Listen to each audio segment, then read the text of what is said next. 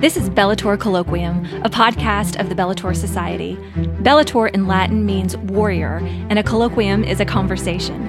We at the Bellator Society are online warriors for the true, good, and beautiful, and this podcast is our conversation about all those things and so much more. Meet us here weekly at Bellator Colloquium and at BellatorSociety.com for content that will hopefully lift you, inspire you, comfort you, and make you feel a part of our Bellator Society.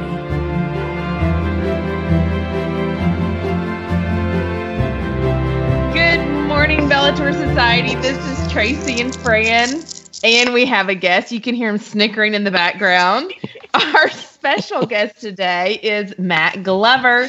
He's a Catholic husband to a beautiful and very smart bride, our good friend, Brooke Glover. He's a father to two adorable little Glovers, and he's a deacon and a canon lawyer. He's also our friend and our chaplain here at the Bellator Society, and he tries to keep us from falling into error and mainly just prays for our souls because, as our friend in real life, he knows we need it. He's also a contributor, and he is in his second visit with us here on the podcast. He's a repeat. So hello, Deacon Glover. How are you? Hey, everybody. How y'all? Hey, Matt, we didn't scare you the first time. That's great. Yeah, well, I've noticed I haven't been invited back on for like almost a year now. So you're the only person that's been, you're the only person that we've had on twice now. My first repeat? You're the first, I think you were our first guest originally, and now you're our first repeat guest. That is such an honor. Clearly, I appreciate that. You. It's our honor, too. We originally planned, Matt, for you to join us this week to talk about St. Joseph because his feast is this week. We're celebrating it on Thursday. This recording will come out on Friday. And we also know that, as our friend, that you also have a special devotion to St. Joseph. So you are really kind of the perfect person to talk about St. Joseph. So I just kind of want to jump in and say, with your knowledge and your love of St. Joseph, can you tell us how St. Joseph would have advised the bishops to respond to the coronavirus? We would like for you to step in that quickly. What would St. Joseph have done? Let me dive right in. Okay, we're not going to wear boots. We'll get to Corona. We'll get to Corona because obviously that's something that is very on the forefront right now. And you have actually played a big role in some diocesan protocols and measures that are taken. So we'll get there by the end. But let's talk about St. Joseph first. Sure. So he has 2 feast days. I know that. Yeah. So Why? St. Joseph, well, he's got the traditional solemnity of St. Joseph coming up for it's on March 19th, and it's which is also conveniently enough my wife's birthday, and so St. Joseph is also it was kind of interesting for us that I've long had a devotion to St. Joseph, but my wife's birthday is on March the 19th, the Solemnity of St. Joseph. And so she's really had probably even a bigger devotion to St. Joseph than I have because of that connection with her birthday. So after we got married, my devotion to St. Joseph really was strengthened and increased because of my wife. And so, a lot of times you hear, St. Joseph's a man, and so this can be common for men to have kind of sometimes a stronger devotion to him. And but really, my devotion to St. Joseph was just was redoubled because of my wife and through my wife, and just seeing her passion and her devotion to St. Joseph kind of reinvigorated me to say, okay, I really got to reconnect with this and kind of double down on it. Mm-hmm. So we got the March 19th solemnity, which is it may be the only time where a solemnity falls during Lent where the Lenten stuff gets trumped. Mm-hmm. St. Patrick's Day, think bishop, exactly right. So, but St. Patrick's Day is not a solemnity. No. So now some bishops can dispense if it falls on a Friday. Some bishops have dispensed from the abstinence on a Friday. But in any event, but bishops can't do away with the solemnity of St. Joseph. It's a solemnity in the Universal Church, and so that's an awesome thing. Kind of a little respite during Lent. But then the other one is St. Joseph the Worker on May the 1st. And so for those of us here in the United States, that particular feast day probably doesn't make quite as much sense because it was instituted in response to what was internationally known as May Day, or this kind of solidarity of workers movement, which was very popular in certain European countries. I know very popular in Italy. So my time in Rome on May the 1st, every May the 1st, we just knew it was not worth it getting out and walking around because the city almost shut down with strikes and protests and kind of massive worker movement protests, worker solidarity, union type stuff. And I don't mean to say that flippantly or knock it or anything like that, but it's just that reality over there. We don't see that here in the United States. So it's just a very different connection with St. Joseph the Worker. And so Pius XII, I think, back in like the 1950s, was seeing this movement in secular society where workers were banding together, and it was taking a very solely secular turn. And so what does the church do when it sees something secular that it wants to kind of redirect in a good direction? It kind of it takes it over and adopts it. We just take it and we put a little, Christian tweak on it. We redeem it for Jesus. That's right. And so that's what we did with St. Joseph the Worker. So St. Joseph the Worker falls on May the 1st, really to kind of, some would say counteract the May Day movements. But, it's really an attempt to kind of to Christianize it and to give it a Christian focus on, yes, we believe in the importance of the dignity of work, but it's not just the dignity of work for work's sake. It's that God has given us human beings the ability to do work, and that we can actually grow closer to God through dignified work, and how we work individually, but in solidarity also with our fellow workers. And so that's kind of all under the patronage of St. Joseph, who was a carpenter and worked behind the scenes quietly for most of his entire life. And so those are kind of the two big Joseph days. So what else do we know about St. Joseph? I mean, that was kind of going to be my question about like why the worker, and you've already answered it. It's because we know him to be a carpenter and, to be a worker of sorts, not one of the elite, but one of the working class. Yeah. So I guess that's the answer there. But why? I mean, what else do we know about him? We don't really know a whole lot. And, that's one of the reasons why I think the devotion to St. Joseph has been able to take a lot of different forms in different countries and different cultures through the ages, because it's kind of open to be malleable to a particular culture or particular individual's devotional needs. And so in some ways, it's sad that we don't know much about him, but in some ways, it's a real bonus. And the very fact that we don't know much about him also, to me, at least as a deacon, and one of the things that I've kind of had to struggle with and kind of learned to accept as a deacon from just a spiritual perspective is that we deacons, we really are expendable. There's really not a whole lot of things that you absolutely need a deacon for. So, I mean, priests, you need a priest for certain things, right? You can't have the Mass without a priest. Now, a deacon can do certain things in Mass, but there's really not anything in a Mass that a deacon is absolutely necessary for, because if a deacon's not there, the priest can do it. Right. And, it goes on. And so, and other sacramental things that a deacon can do under certain situations and with certain permissions, lay people can do most all of those same things. And so a deacon kind of really plays a weird kind of in-between role in the life of the church, that we're kind of expendable.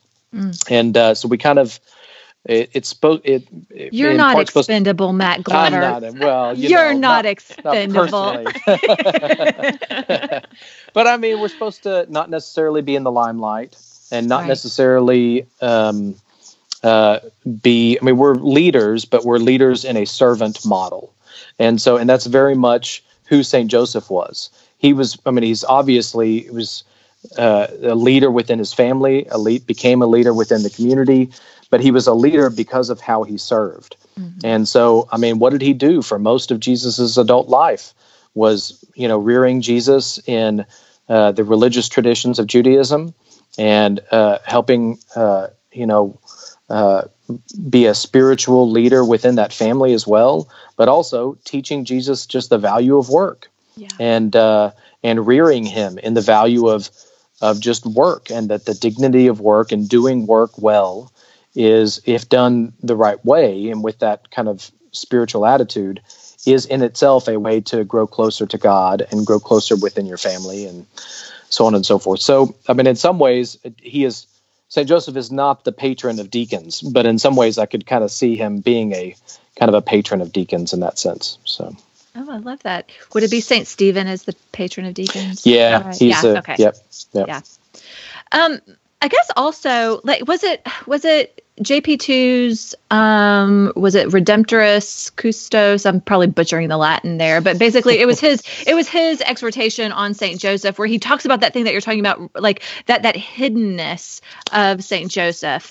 And I think that not just for deacons, but for all of us, especially now, that is so poignant, isn't it? That we are all called right now in this time to a life of very particular hiddenness.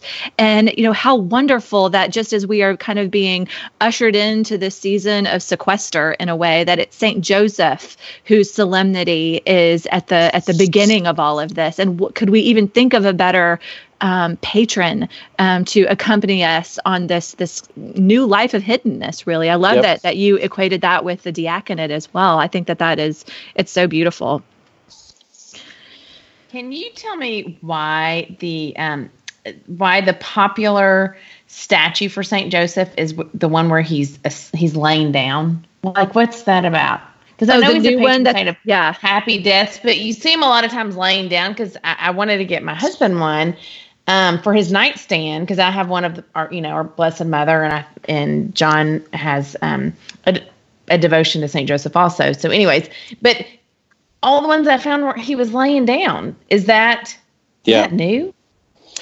I have not seen that. Well, I've seen it. I have not seen it really until relatively recently, and so I am not entirely sure why the image of that has kind of taken root, other than it's this notion again of I mean, it is the patron saint of the happy death, but I think that my impression is that those images are intended to bring us into solidarity with kind of resting with St. Joseph.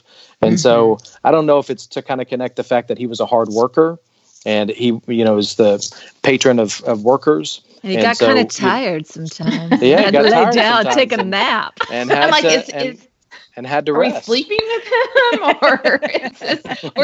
or are we supposed to rest and not worry? Because Tracy, he's not sleeping; he's just resting his eyes. Yeah. I think my husband. I think it really is. I think it's really tied in with the fact that Saint Joseph, his entire life was lived in silence. And I mean, in terms of in the public eye, and so being able to rest with Saint Joseph, and do it resting in God with Saint Joseph, in a sense that we're not looking for attention ourselves. We're not looking for doing our good works and doing the hard work that God may have called us to do in our individual circumstances. We're not doing it in order to get attention. We're not doing it in order for other people to see it necessarily. Other people may end up seeing it, and that's great because we give glory to the Father through our good works, and we shouldn't, hide our light under a bushel basket, and all that stuff. But our intention shouldn't be, let me do these good works so that other people can see them and draw attention to me.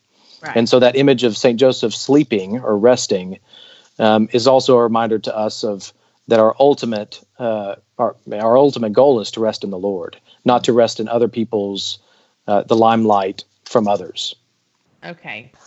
Another one of his icons are the lilies, or I think it's the spikenard.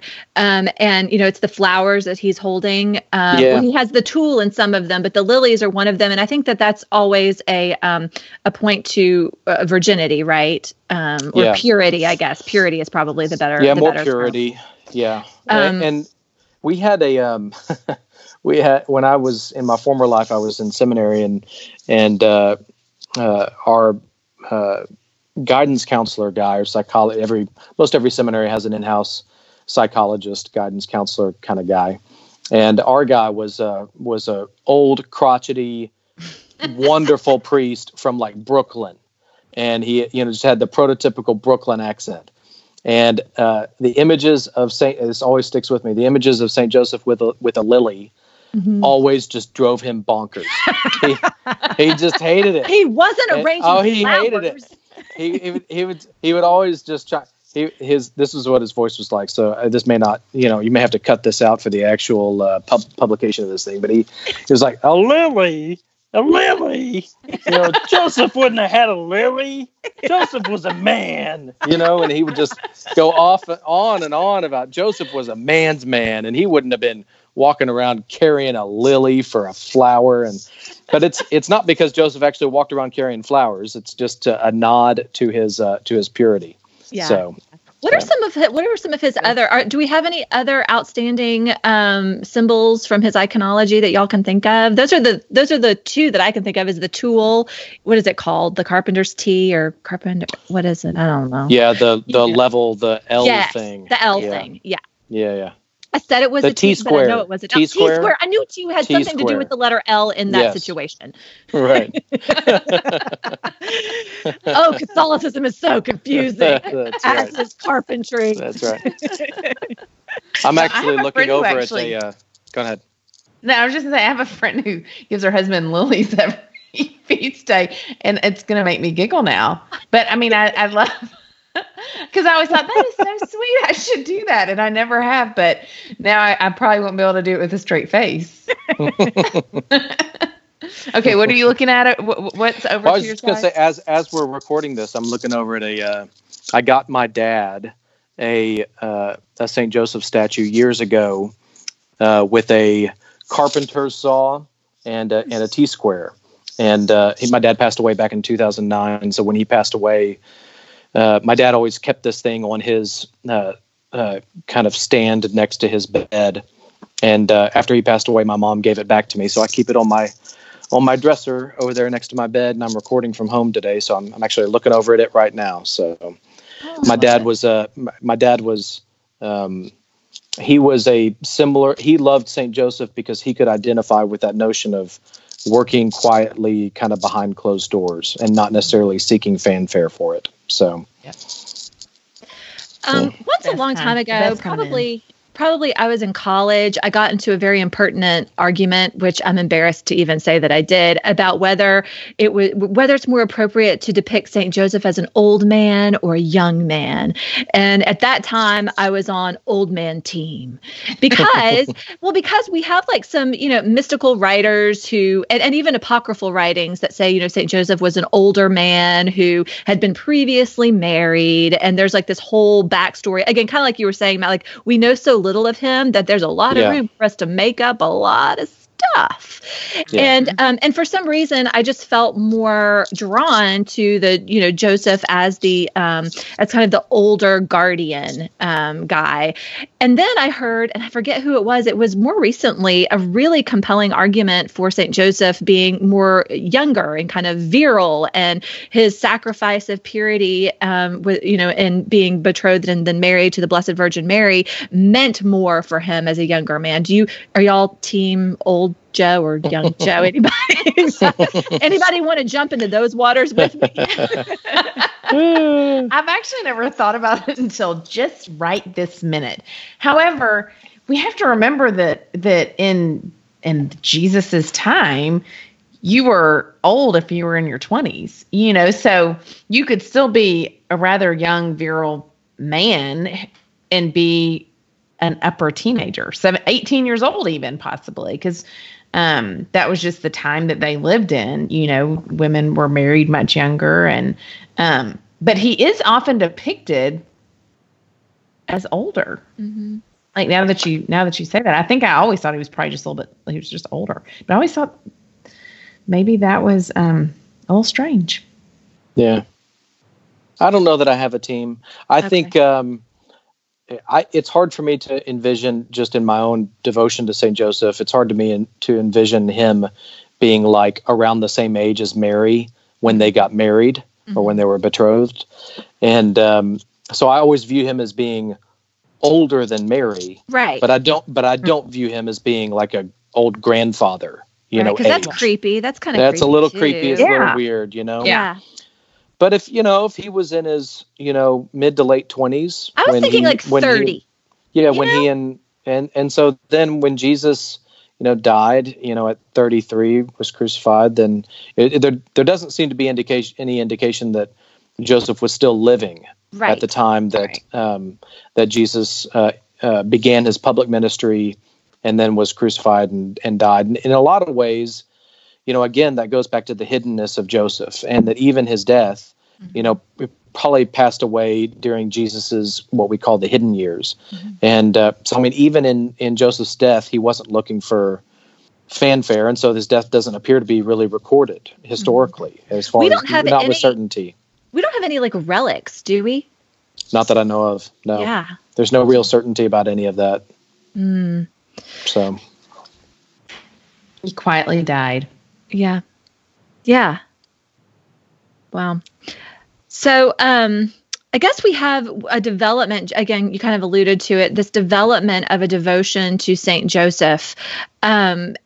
Is it primarily, what would you say is the benefit of reflection on Saint Joseph? Is it as guardian of Jesus? Is it as, the paternal leader of the Holy Family? Is it as the quiet worker? Like, what do you think is the I don't know, you don't even have to say it's the best one, but the one that maybe you most often go to in your reflections? Like, what do you think of when you think of Saint Joseph? Yeah, it used to be as kind of leader of the family and kind of a strong fatherly provider figure within the family. But it used to be that especially when I first got married and first started having kids. Since I've become a deacon, I've been involved. I'm certainly not nearly as involved as our priests are, and so I wouldn't want to, say I'm an expert in this area at all. But just within the last few years, involved more and more when people lose a loved one, in working with families through those things, and more and more involved in helping serve at funerals and at gravesides. And again, I'm certainly no expert in those areas, but I have seen more and more the value in focusing on having a happy death. And people who lose a loved one, they want to know. I mean, we just lost a wonderful priest, Father Jim West, and those were the kinds of conversations that I was having with his family and with his friends. People want to know. There's just there's something instinctive in us that we want to know, how did he die and did he suffer? And that's what, there's something instinctive about us that we want to know that. And so the more and more I've worked with families who lose loved ones and friends who lose loved ones, the more I've really come to appreciate the need to ask for St. Joseph's intercession for a happy death, not just for myself, but for those who are closest to me, those who I know who are approaching death themselves, because we're all gonna get there. Nobody likes to think about it. We don't like to think about it, but we're all gonna. I don't want it to be today for me, but if it is today, I want it to be a happy and holy death for me. And so I would say more and more, and I don't mean to be morbid in the face of the coronavirus stuff, and so it's not even necessarily directly related to that, but just ministerially wise, I see the value in that with St. Joseph. And so I just think he was at such peace with his relationship with God and with his role in God's plan, that his the woman that he had become betrothed to was now all of a sudden going to bear the Son of God. I mean, and he was just at, once he got the message from the angel that she wasn't fooling around on him or something like that, then, right. he was just completely at peace with it. And he worked with Jesus, through those years, raising him as his own. And I just think he was then, seems like he must have then been able to die at peace. Mm-hmm. And why we have no real, there's not a whole lot of fanfare about his death and burial, mm-hmm. because he was just completely at peace with where his role was. And he doesn't get as much attention as Mary, certainly doesn't get as much attention as Jesus, and he shouldn't, but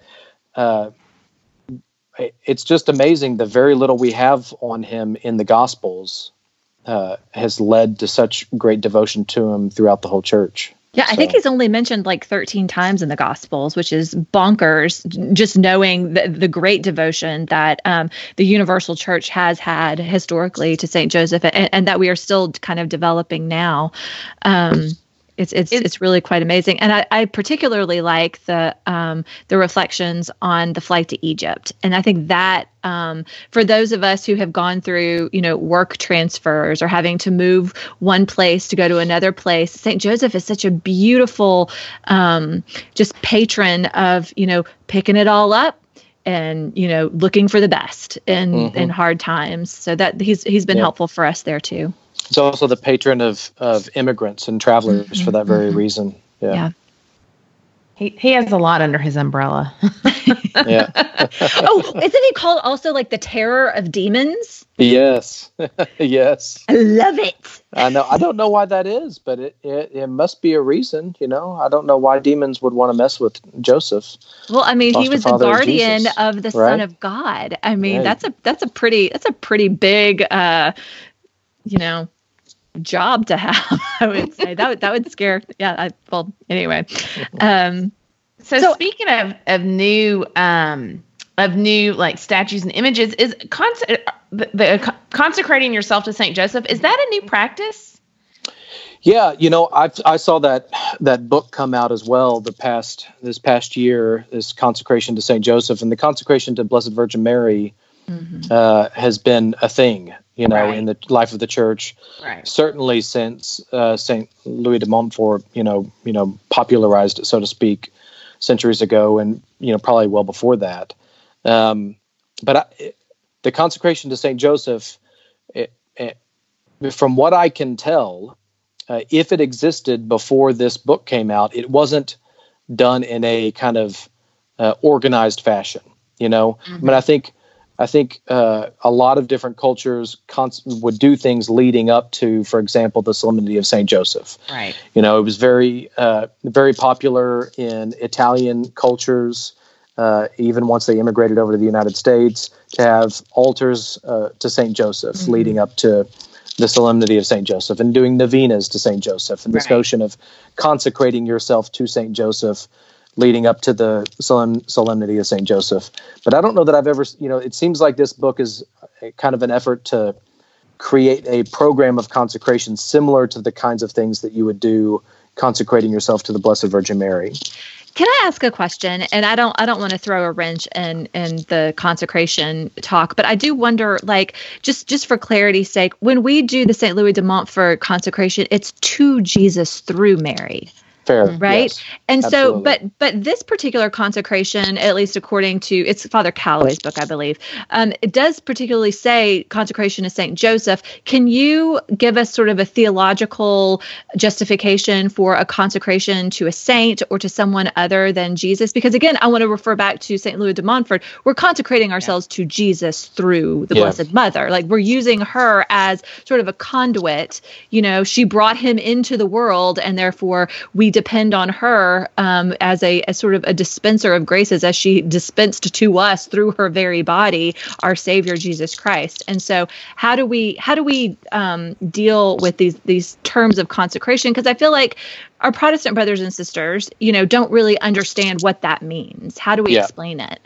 Well, and I would say, I don't blame them. I mean, because the term consecration certainly carries with it a connotation of divine things, that you are setting aside, right? Yeah, you're consecrating your life to something of the divine nature, you know, and so when people take vows and lead the consecrated life, so to speak, you know, they're consecrating themselves to God. You know, our it's not an exact parallel, but our marriages, we are betrothed to one another. I'm betrothed to my wife. That marriage is consecrated we've consecrated ourselves to God in marriage, but we're not consecrating ourselves to some false idol or something like that. The ultimate consecration is obviously to God. And so I have not read this book. For all Nor I know, have I. Yeah. And so for all I know, Father Calloway does an excellent job of kind of explaining the nuances of what it means to consecrate yourself to St. Joseph, quote unquote, and what that means. But for our Protestant brothers and sisters, some of whom may be listening, I would totally understand where they're coming from in terms of their hesitations about this language. And I think many Catholics are hesitant about this kind of language. My suspicion is, and again, you know, this book has received the necessary imprimatur and nihil obstats and all that kind of stuff, and so, There's nothing contrary to the faith. There's nothing contrary to the faith in it. So, but I am assuming that the purpose of it is similar to why we venerate saints and look to saints for intercession to begin with. Right. Is that we want to align ourselves. If I aligned my life, my spiritual life and day-to-day life, right on, side by side with how St. Joseph conducted his life, that would only bring me closer to God. Right. I certainly know that I got a lot of work to do in my own life. Everybody has their own weaknesses and their own strengths. But none of us are sinless. All of us have sinned and are deprived of the glory of God. And only Jesus Christ can forgive that and expiate those sins so that we are then justified in the sight of God. But if I align my day-to-day life with how St. Joseph lived his life, I know that I'm going to be on a really good track, a lot better track than I'm on right now. Yeah. And so I suspect that's the point of this consecration, is to really dive deeply into the various aspects of St. Joseph's life and how he lived his life, so that I can then it's not that I'm consecrating myself to St. Joseph as if he is a divinity, right, but it's consecrating myself to like his way of life. Yes. Yeah. That's a good explanation. I can approve of that message. Mm-hmm. I could be totally wrong there, but Do you want me to read off your list of fabulous credentials while we ask you all these hard questions? We're going to have to get another canon lawyer on here to fact check Matt Glover. That's right. But I mean, you're right. A lot of it is difficulties with semantics and, titles of books like that. They make sense within the Catholic mindset. Right. But I totally understand how titles of books like that can also really drive a wedge with some of our Protestant brothers and sisters, and not necessarily unjustifiably, because they can see that and say, well, there they go again, those crazy Catholics. And but it is what it is. That's why we've got to, be vigilant about why we believe what we believe, and be able to be able to explain why we believe what we believe, but also be vigilant about having real, true Christian friendships, across the spectrum, and not necessarily just retreat to our Catholic ghettos so much, because then we'll never be able. Yeah. Right. Yeah. Yep, I agree with that. Okay, do we have anything else to say about St. Joseph other than St. Joseph, pray for us? Because I do want to turn the corner just a little bit to talk about something else. Turn it. Matt Glover. Hey, Fran. What are you at? Maybe we can pause here, but I'm at 8%. Okay. So we can see. Okay. We can see how long we can go. Okay. We'll try to go fast because it's just going to be a couple of little questions. Okay. Let us know if you we'll know if you cut out because you'll be gone. You'll know. you will know. But if I do, then just give me like 3 minutes and I can call you right back. Oh, awesome. Okay. My other questions. So you had just said that we all have our weaknesses. Of course we do. And we all have our strengths. Of course we do. And one of your strengths is that you really are a brilliant litigator in terms of understanding the law, weighing all of the arguments and all of the things. And you, among all of the people who are consulting bishops in their diocese, really played a big part, I think, in setting a trend in what many dioceses are doing now in response to the coronavirus. And my question is going to be a little bit open-ended because I don't want you to share anything that you cannot share or choose not to share, but we would love to pull back the curtain a little bit and just say, what are some of the more complicated decisions that the bishops and pastors have faced canonically in response to, suspending masses and just making all of these little tweaks that we're still doing, actually? Yeah. Boy, that's a tough question. From a canonical standpoint, everybody in the life of the church, from priests to religious to lay people to deacons, we have certain rights, but we also have corresponding obligations because of those rights. And so those rights are not necessarily absolute rights. In the United States, I think we have in some parts of our country drifted so far to one side of the pendulum about talking about, I have a right to this. This is my right. Mm-hmm. And so then we feel we're entitled to certain things. Right.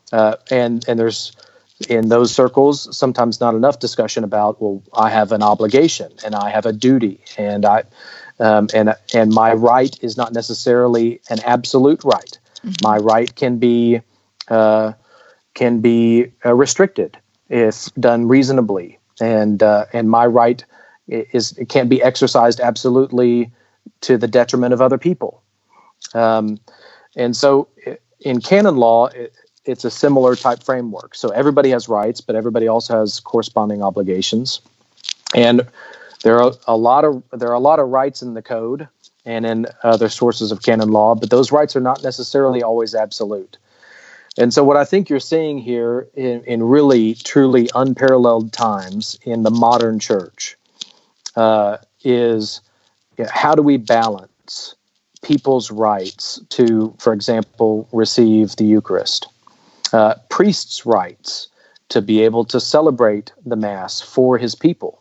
Mm-hmm. And how do you balance possibly looking at restricting those rights when it's for the greater good mm-hmm. Of the people of God?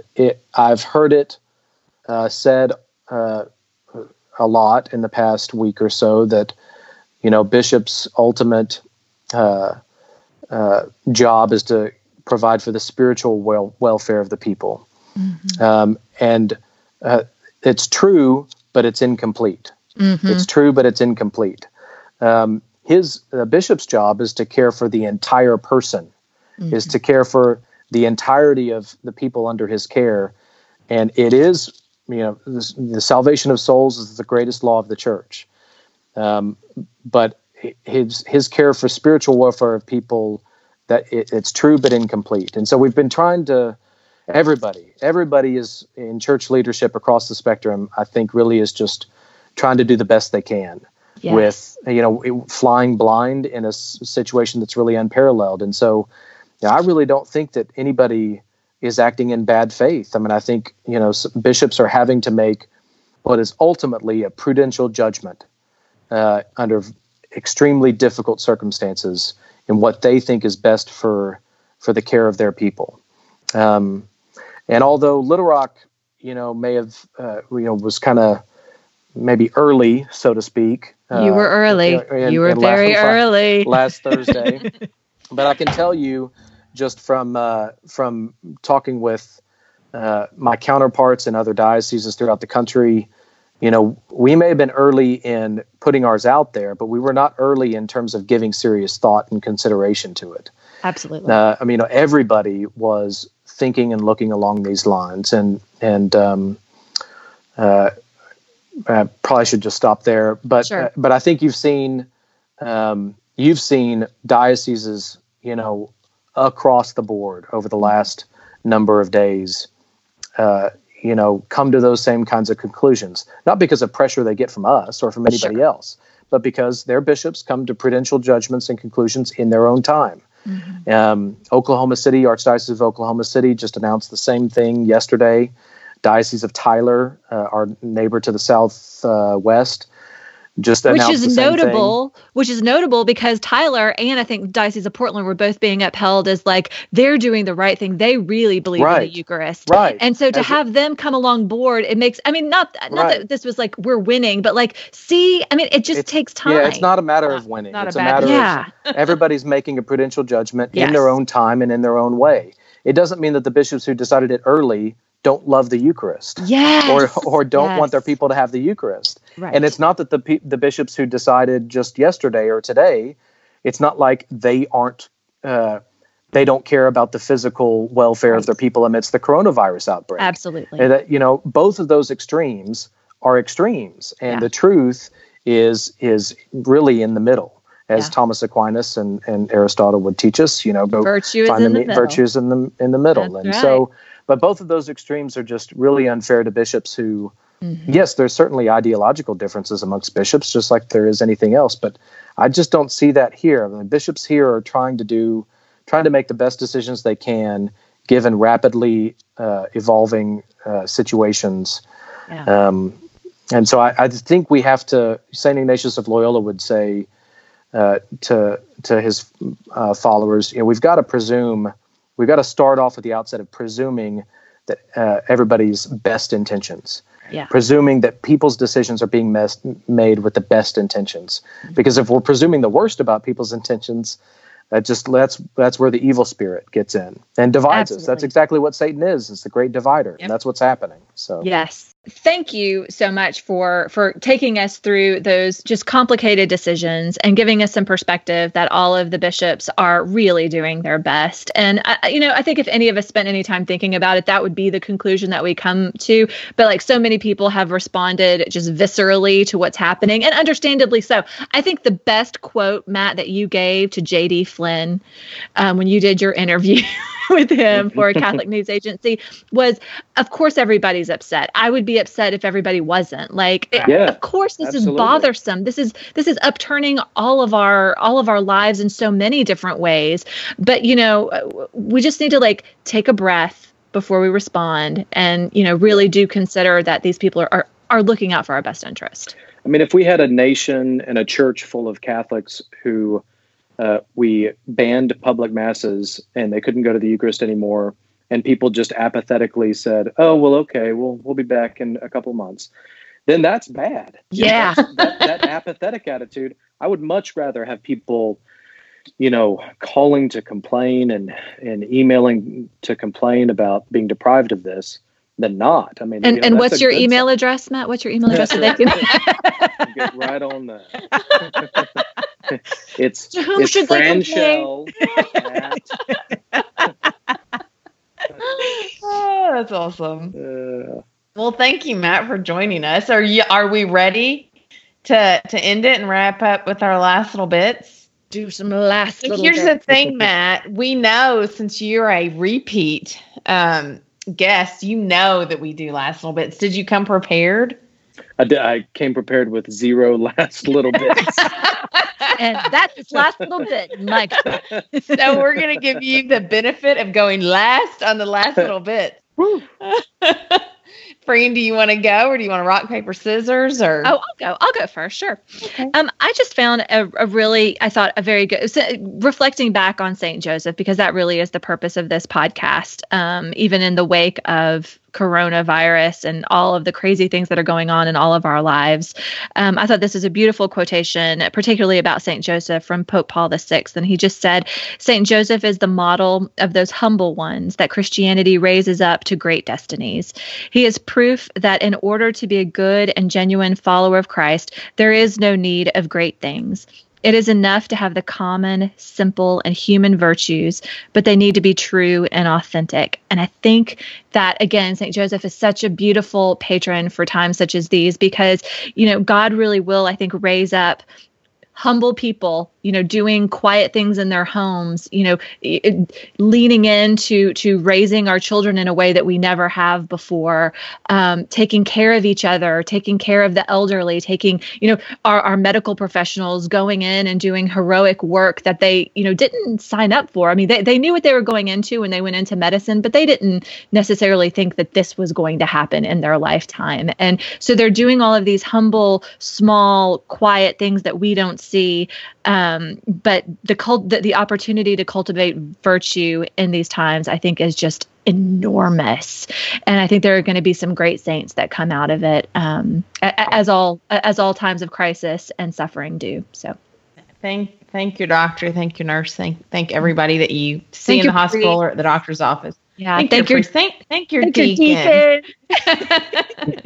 Okay. So my last little bit is, since the Feast of St. Joseph, the Solemnity of St. Joseph, is tomorrow. So as most of our listeners hopefully know by now, we record a day or two early. So the feast day is tomorrow, and then on Thursday, and then this will air on Friday. So between now and Friday, Brooke Glover will have had a birthday. And I'm just hoping that Deacon Glover has done his shopping pre-quarantine or has good access. You would be hoping. We hope you have a cake.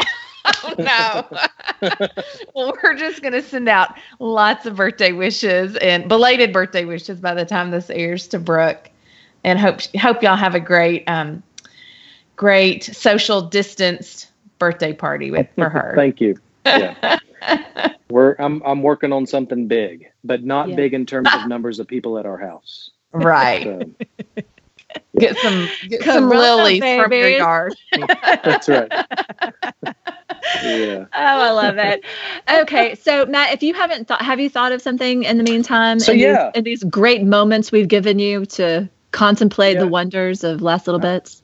I would say my last little bit is, and it kind of ties together in my mind the coronavirus stuff with the St. Joseph stuff. Mm-hmm. And that's, I've been thinking and reflecting a lot on the life of Catholicism and Christianity in Japan, which I know sounds really weird, but Japan was evangelized by St. Francis Xavier and others like in the late 1500s, early 1600s.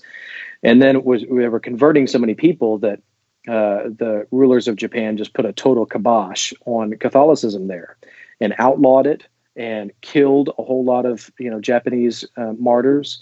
And so they really went underground and into hiding. Mm. And so it wasn't until like the mid to late 1800s, people started, Catholics, evangelizers, missionaries started going back to Japan to kind of revitalize the faith. And they got there, and lo and behold, over the course of 3 to 4, almost 500 years, Catholicism had stayed alive and well. Mm. And people there knew what the sacraments were. People there knew about devotion to the Blessed Virgin Mary. People there knew about their Catholic Christian faith. And that's not over the course of 2 or 3 months or 2 or 3 years. That's 2 or 3 or 4 or 5 or 6 generations where the faith was preserved and was handed on. And I just think of all of those Christians there who, lived their entire lives without ever seeing a priest. But they practiced their faith hidden, like St. Joseph. And St. Joseph's faith life was very much practiced, not in the limelight and in a hidden way, not much known about it. And for those 300 or 400 years, the hidden Christians within Japan practiced their faith in a hidden way that nobody knew about. Yeah. And still to this day, I just think of the hundreds of thousands of people there that were born, baptized, lived and died as Christians that we will never know about. Yeah. And I just have thought about uniting myself with them in prayer, especially during these days of isolation and quarantine and social distancing and whatnot. And I think, it will be trying and certainly a challenge, and it's sad, and nobody's happy about it. We're all upset about it. But our God brings good out of bad situations. And I think we can all, I really believe that families and individuals and parishes will come out stronger in the long run for all of this. So, amen. Please, amen. Jesus. I love that. That's a perfect way to end. Thank you, Matt Glover.